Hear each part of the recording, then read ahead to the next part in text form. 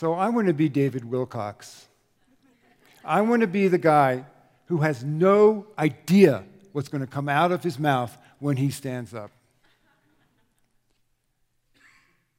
Who is simply coming from whatever was the last thing that happened. I feel that way really strongly about speaking.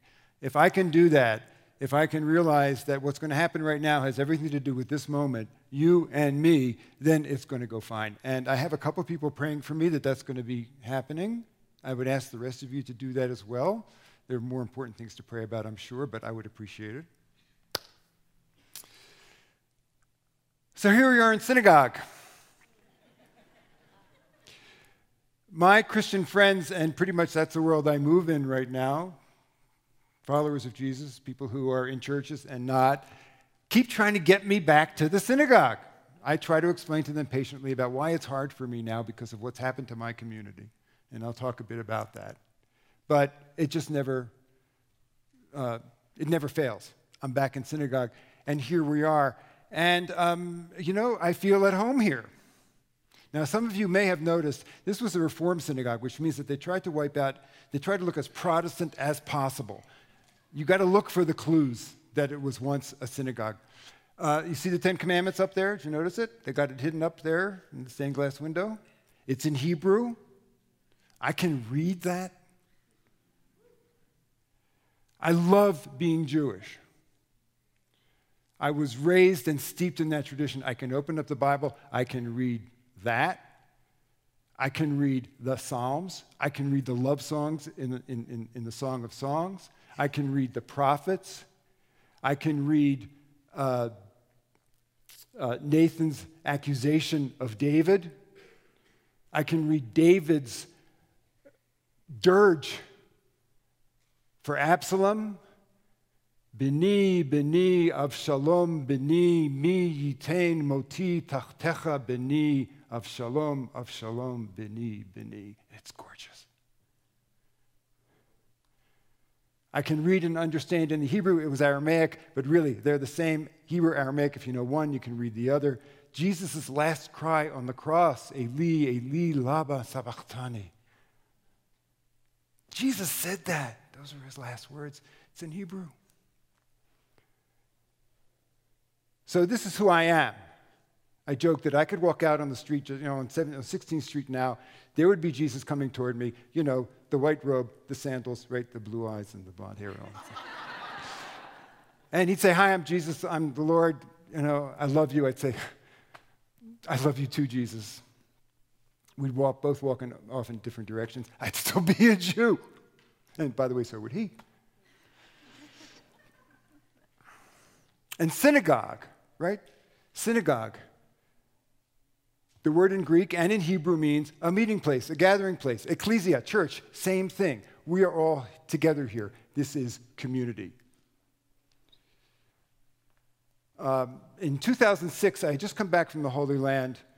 I was starting what I did not know was going to be my career of speaking about my experiences there.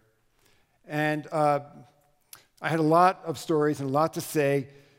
It's sad, but the doors of the synagogues did not exactly fling open in welcome to hear this message about what I had to tell them about what was really going on in our homeland. But the churches opened their doors. That was the miracle. And so I came back from giving a talk at a church one day, and I'd been doing that a lot. And I came home, and it was a Sunday afternoon, and my wife, who after, at that time, 25 years of marriage, had learned to expect the unexpected, said, "So are you becoming a Christian?" Now, I wasn't ready for the question. And as is often the case with those kinds of questions, the answer came right up. I said, "Susie, I'm becoming Jewish." I was giving a talk in a Catholic church.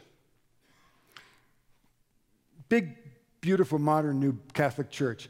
And so I was talking about it. I was talking about Palestine and all this stuff. And a woman on the front row, people in churches, they want to know, where do you worship, right? That's the question. Where do you worship? So she was curious about me. She said, "Well, what's your synagogue?" And again, I was not ready for the question. And so the right answer was right there, because I hadn't rehearsed it. And the answer was, "You're sitting in it. This is my worship. This is my devotion. This is how I express my Jewishness and who I am and my devotion to God. This work. So the jaws dropped a little bit, but people sort of got that, but I wasn't finished. I said, so remember, we're in a Catholic church. I'm standing right in front of the altar. There he is. Suspended from the ceiling, right? A big, big, big cross with Jesus on the cross. Bigger than life. It was a big one. I said, so this is my synagogue, and I know that the Jewish rabbi of the first century, whose image is hanging over my right shoulder, would totally endorse that statement. So, welcome to our synagogue, I said. And the jaws dropped a bit lower. And people just, and spontaneously, there was applause. Now, it wasn't for me. It was because the people in that room realized that something was happening here. Something was happening in confronting this human rights issues, like there's a million of them across the world, in addressing this in a church with people coming to listen to it, that it was about him, and it was about what he was doing, and about what he wants us to do. So, here we are together in the Beit Knesset, in the house of congregation, in the ecclesia, coming together. So, welcome to our synagogue. Now, I've spoken about my love of being Jewish. There's a dark side. The dark side is that I was brought up to believe that the world was a dangerous, unfriendly, hostile place, that I had to live behind an invisible protective shield, that the outside world, which I grew up calling the non-Jewish world, was basically, excuse me, but this is like as if my grandmother from Europe's DNA was injected into my nervous system, was an ignorant, drunken rabble. That would be you. They wanted to kill me. And I had to keep myself separate. And that I had among this whole world full of enemies, I had two main enemies, people I had to fear and hate. The Germans because of what they did to us, and the Arabs, as we called them, because of what they would do to us if we didn't have Israel.